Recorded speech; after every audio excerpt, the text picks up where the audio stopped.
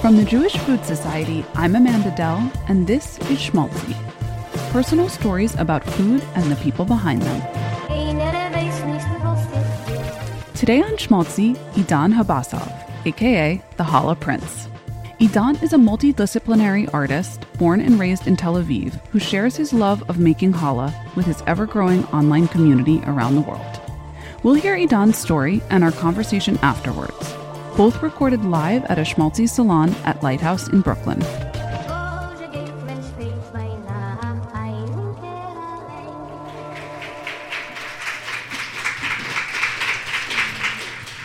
My mom, Michal, she's the best mother in the world, although she never baked challah. But she every day used to waiting for us, came back from school with a hot meal. And then when my father, Shlomo, came back from work, he would take us to the beach to end up the day. What a perfect childhood. My parents supported me in anything I wanted to do in life.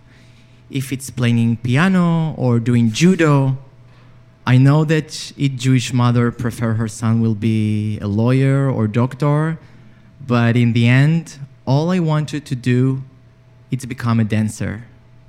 After high school, I joined to a professional company, and dance was a big part of my life.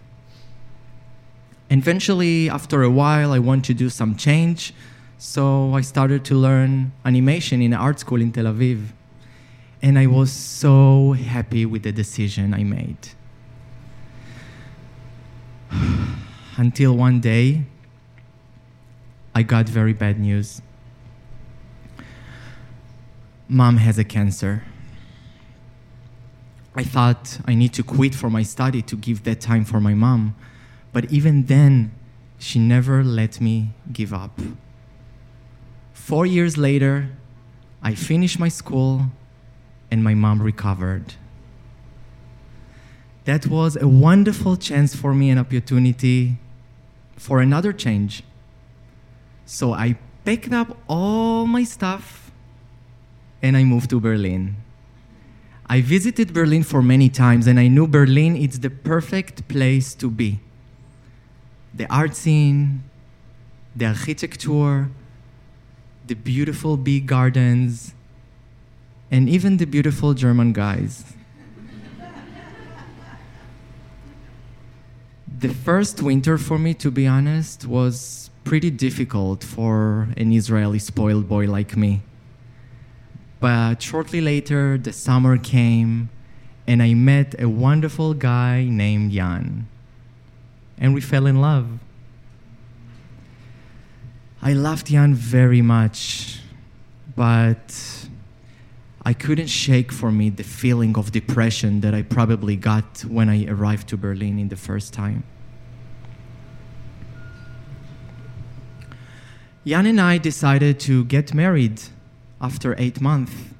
And even in my wedding day, which is supposed to be the most happiest day in my life, when all my friends wanted to go out and party and celebrate the day, all I wanted is that evening will come to the end, go to my bed, and cover myself under the blanket. Our honeymoon was in Israel, and that was a great time to be here. I remember our last day at the beach, me holding the popsicle and thinking to myself, I will not have it in Berlin. So when we arrived to Berlin, my depression got worse. As an artist, I couldn't create, I couldn't get out of bed, and I couldn't find a job. All my friends and family was concerned about me. Even myself was concerned about me. I didn't want to involve any medication back then, and my cousin just suggested me to try meditation. I know that sounds funny, but it actually helps. I start to feel my body again, and I start to be more clear in my mind. That clarity brought me the understanding that maybe I love Jan very much, but we are too different to stay together. So shortly after we broke up, I got my own apartment and my own kitchen. And I even started to host Shabbat dinners. And I remember very well that Friday when we had everything on the table. Good shakshuka, good hummus, big bowl of Israeli salad. And I was searching my challah to dip it in the shakshuka, but I couldn't find. And when I asked one of my friends why we don't have challah on the table, he told me, you can grab that bread, you can dip it as well, it's a bread as well. And other friends said, you can go to the bakery and have your challah. And that's what I did. The week later, I went to the kosher place, I grabbed my challah, but it wasn't tasty at all. That was very dry, tasteless, not like the one I know from Israel. So I just thought, Idan, you probably need to make one. But wait, I never baked challah. I never baked at all. And each time, if you would say baking, I was thinking about mess in the kitchen, flour everywhere, sticky hands, needs to clean the kitchen for hours later. No thanks. But I have no choice. So I went to the supermarket and I bought all the ingredients I need, mix it in the bowl, knead my dough, braid my challah, and put it in the oven. And when I opened the oven, I saw the most beautiful thing in my life. And the smell was so good. Since then, I baked challah every Friday, and I got always 3 loaves. One I keep for myself, one I share with the friends, and the third one I give to different neighbor every week. Challah makes me feel grounded, helps me to stay creative, and always share this positivity with everybody. And today, I live in Israel, the Challah land, and I know no matter where I will be in the world, I will be able to share that magic.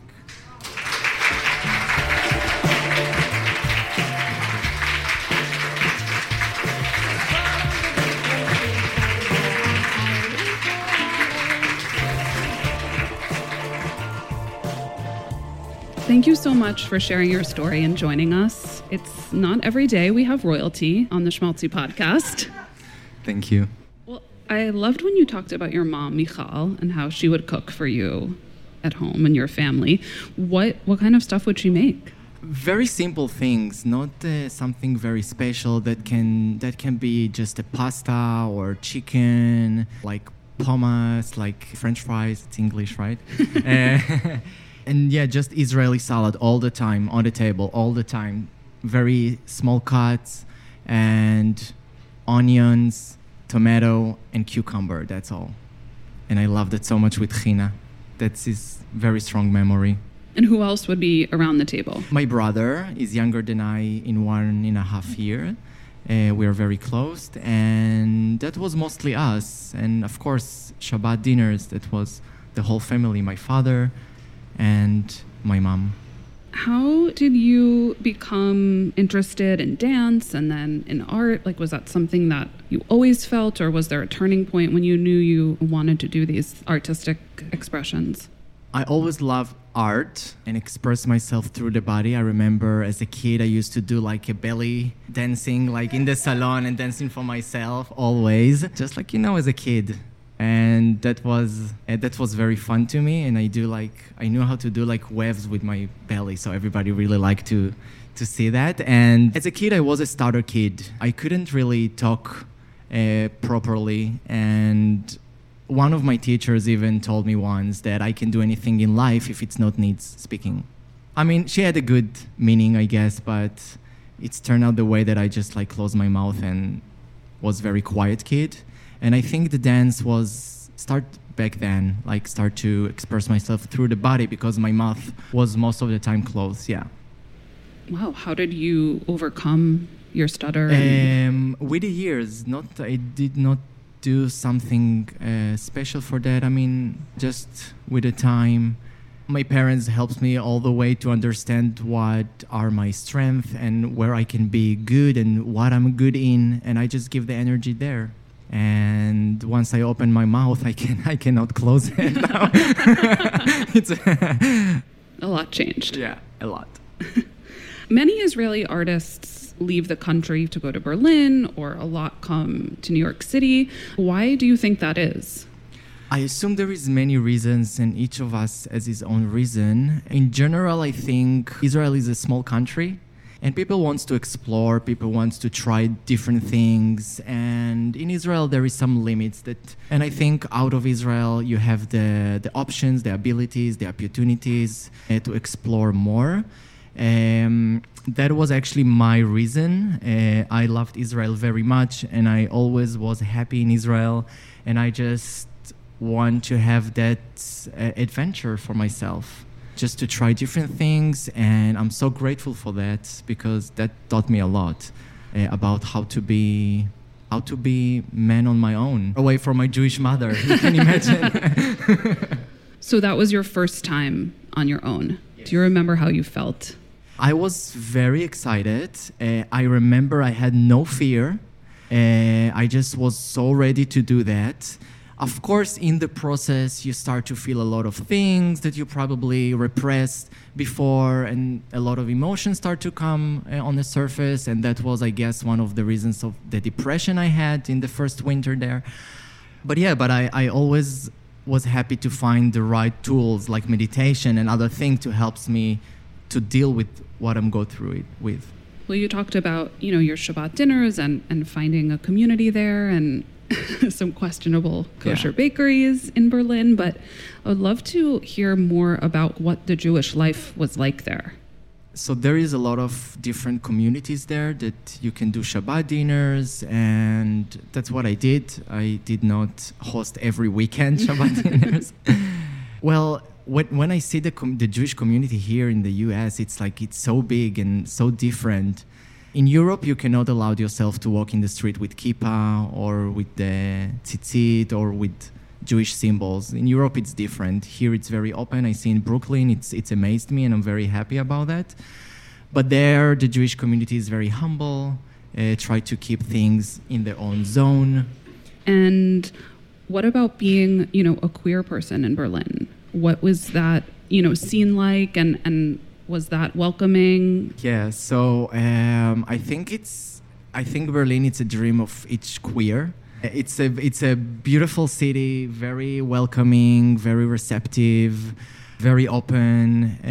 I think that was also one of the decision to get married with a man, to have this chance to do that.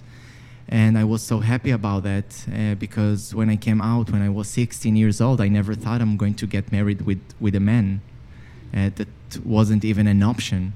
And as a city, Berlin is accepting? Very much. Okay. Yeah, very much. Tel Aviv, it's Tel Aviv as well, but the thing is, and I always said that Tel Aviv is not Israel and Berlin it's not Germany. And there is something very special in that vibe in the city.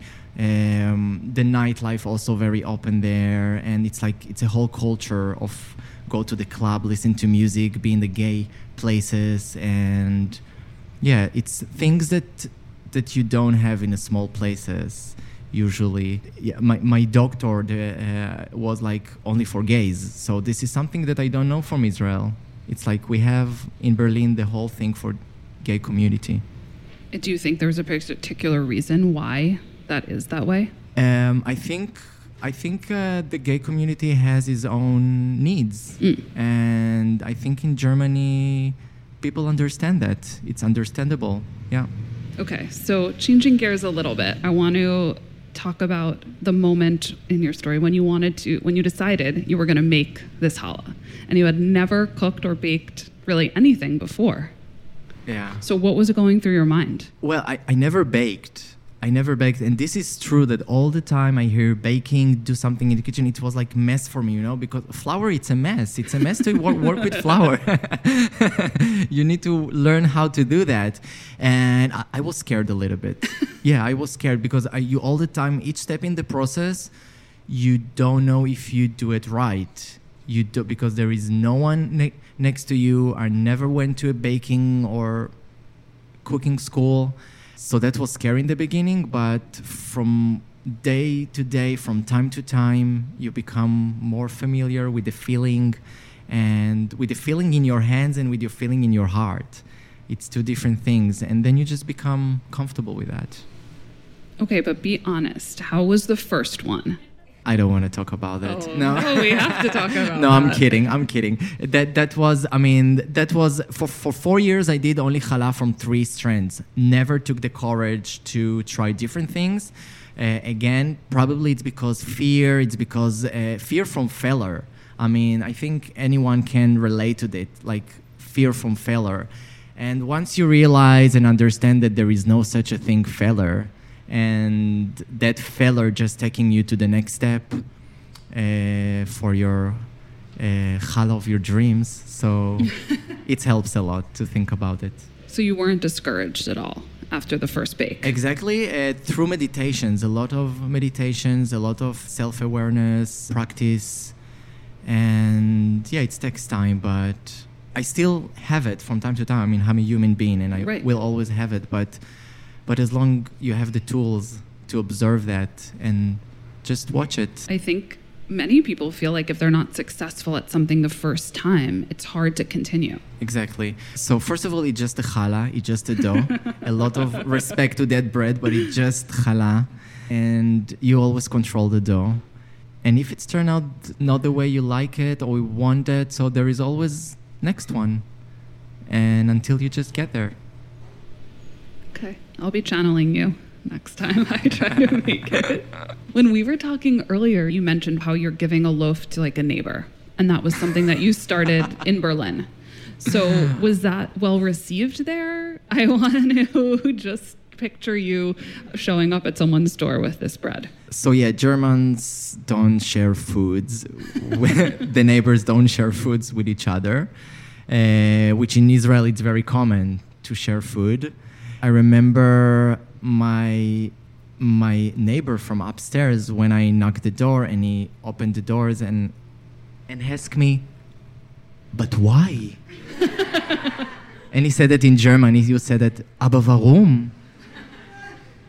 And yeah, I just explained them that this is the way in Israel. You just share food. If you got too much food, so you just share it. Yeah, so I think he got used to it. In the second week, it already was better. I love that you brought that tradition to him and changed his ideas a little bit. Well, as you said, now you're back living in Israel, and that is the challah land. And there's a lot of people making challah. People make their own all the time. Do you feel competitive at all about that? How do you separate yourself from others, or is there just enough challah making to go around? Yeah, so there is definitely enough place for everybody on the planet. Everyone can his own role, and everybody can do his own thing. I don't feel any competitors around me. The only competitor I have, it's myself. I try to stick to that feeling because it's helped me a lot with self-growing. And yeah, everybody can do his own challah, his own braids, his own technique. Everybody needs to work together. I think this is all the idea of the challah, no? To bring all the strands together to something, to one piece. And this is exactly how I see the universe. As many, many, many strands just braid to one piece. That's a very positive way of thinking about the world that I think we all could use a little bit of today. Okay, so last question. Challah has taken you very far. You are challah royalty, crowned the challah prince. What do you see for the future? Where do you see this journey taking you? So far, everything I planned just become to something different. And yeah, to come to the US, that was a dream. Right now, I want to continue to explore all over the US. I want to visit as much communities as I can to meet a lot of people from communities, from different places. I love to meet people. I love to come across with different people because I learn about myself through others. And that helps me a lot to be more clear with myself, more precise with myself about what I need and what I want. And if I do something that can make others happy, so it's amazing. Everybody told me that I need to have a book. So this is something that I'm thinking about. This tour is 1 out of 4 tours, so I will definitely continue for the next year to travel a lot. I thought we were special. This is the last event for that tour. It's very special. Yeah. I think I will start to think about it like next year, maybe to see where it's going to take me. And yeah, who knows, maybe television one day. Again, I'm not searching for big exposure, but I'm searching to make others happy. And if I can do that through different mediums and media, so I'm totally down to. Well, we are so incredibly grateful that you joined us today and shared your story. Thank you very much, Jewish Food Society. Thank you so much. We'll look forward to seeing you around.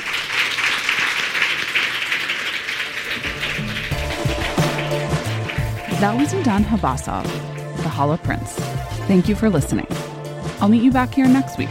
Until then, head to jewishfoodsociety.org for family recipes and stories from around the world. Schmaltzy is a production of Jewish Food Society, made with love in NYC. Be sure to subscribe and rate us wherever you get this show, so you don't miss any of the stories. Schmaltzy is produced and edited by Gal Shaya and Particle 3. Our executive producer is Nama Shefi, and our theme music is by Yuval Semo. This episode was recorded live by Daniel Block. I'm your host, Amanda Dell.